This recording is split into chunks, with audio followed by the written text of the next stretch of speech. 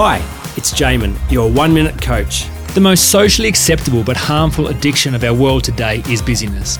It meets all of our 6 core needs, but in a very unresourceful way. The need for certainty, variety, significance, love and connection, contribution and growth all can be met through busyness.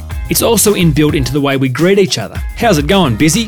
The correct answer is yeah, so busy I can hardly scratch myself. And if you say no, people are like, well, what are you doing with your life? While busyness may be celebrated by our society, it causes major problems for our health and our relationships. So often people get attached to their role or title or task, and they define themselves by what they do. The truth is that we are way more than what we do. Internal success and significance is far more sustainable than having to prove yourself or define yourself by what you can do. For more information, go to oneminutecoach.com.au.